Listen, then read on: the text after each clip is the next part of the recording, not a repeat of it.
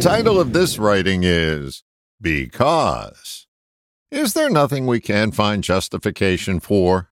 Justification is like a fresh coat of paint on rotting wood. It covers over the problem. Justification is not in short supply. It's like dog droppings. They're everywhere. People justify everything from white lies to mass murder. The telltale sign you're in justification mode is the word because.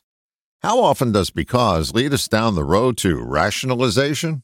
If you've ever stated, "I'm sorry, but," you have invoked the because defense.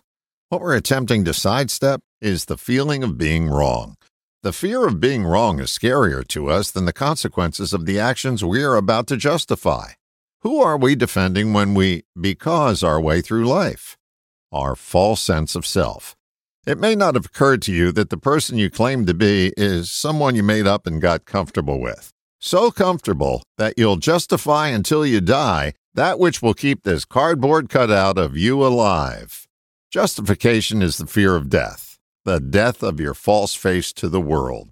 We think this facade can't be wrong, because that's a fate worse than physical death. Someone would make a fortune if they offered a class on the benefits of being wrong. Even the most sainted among us is more often wrong than right. Why not acknowledge that which is in plain sight and reap the benefits? What are the benefits of being wrong? The freedom from having to defend your actions for the rest of your life.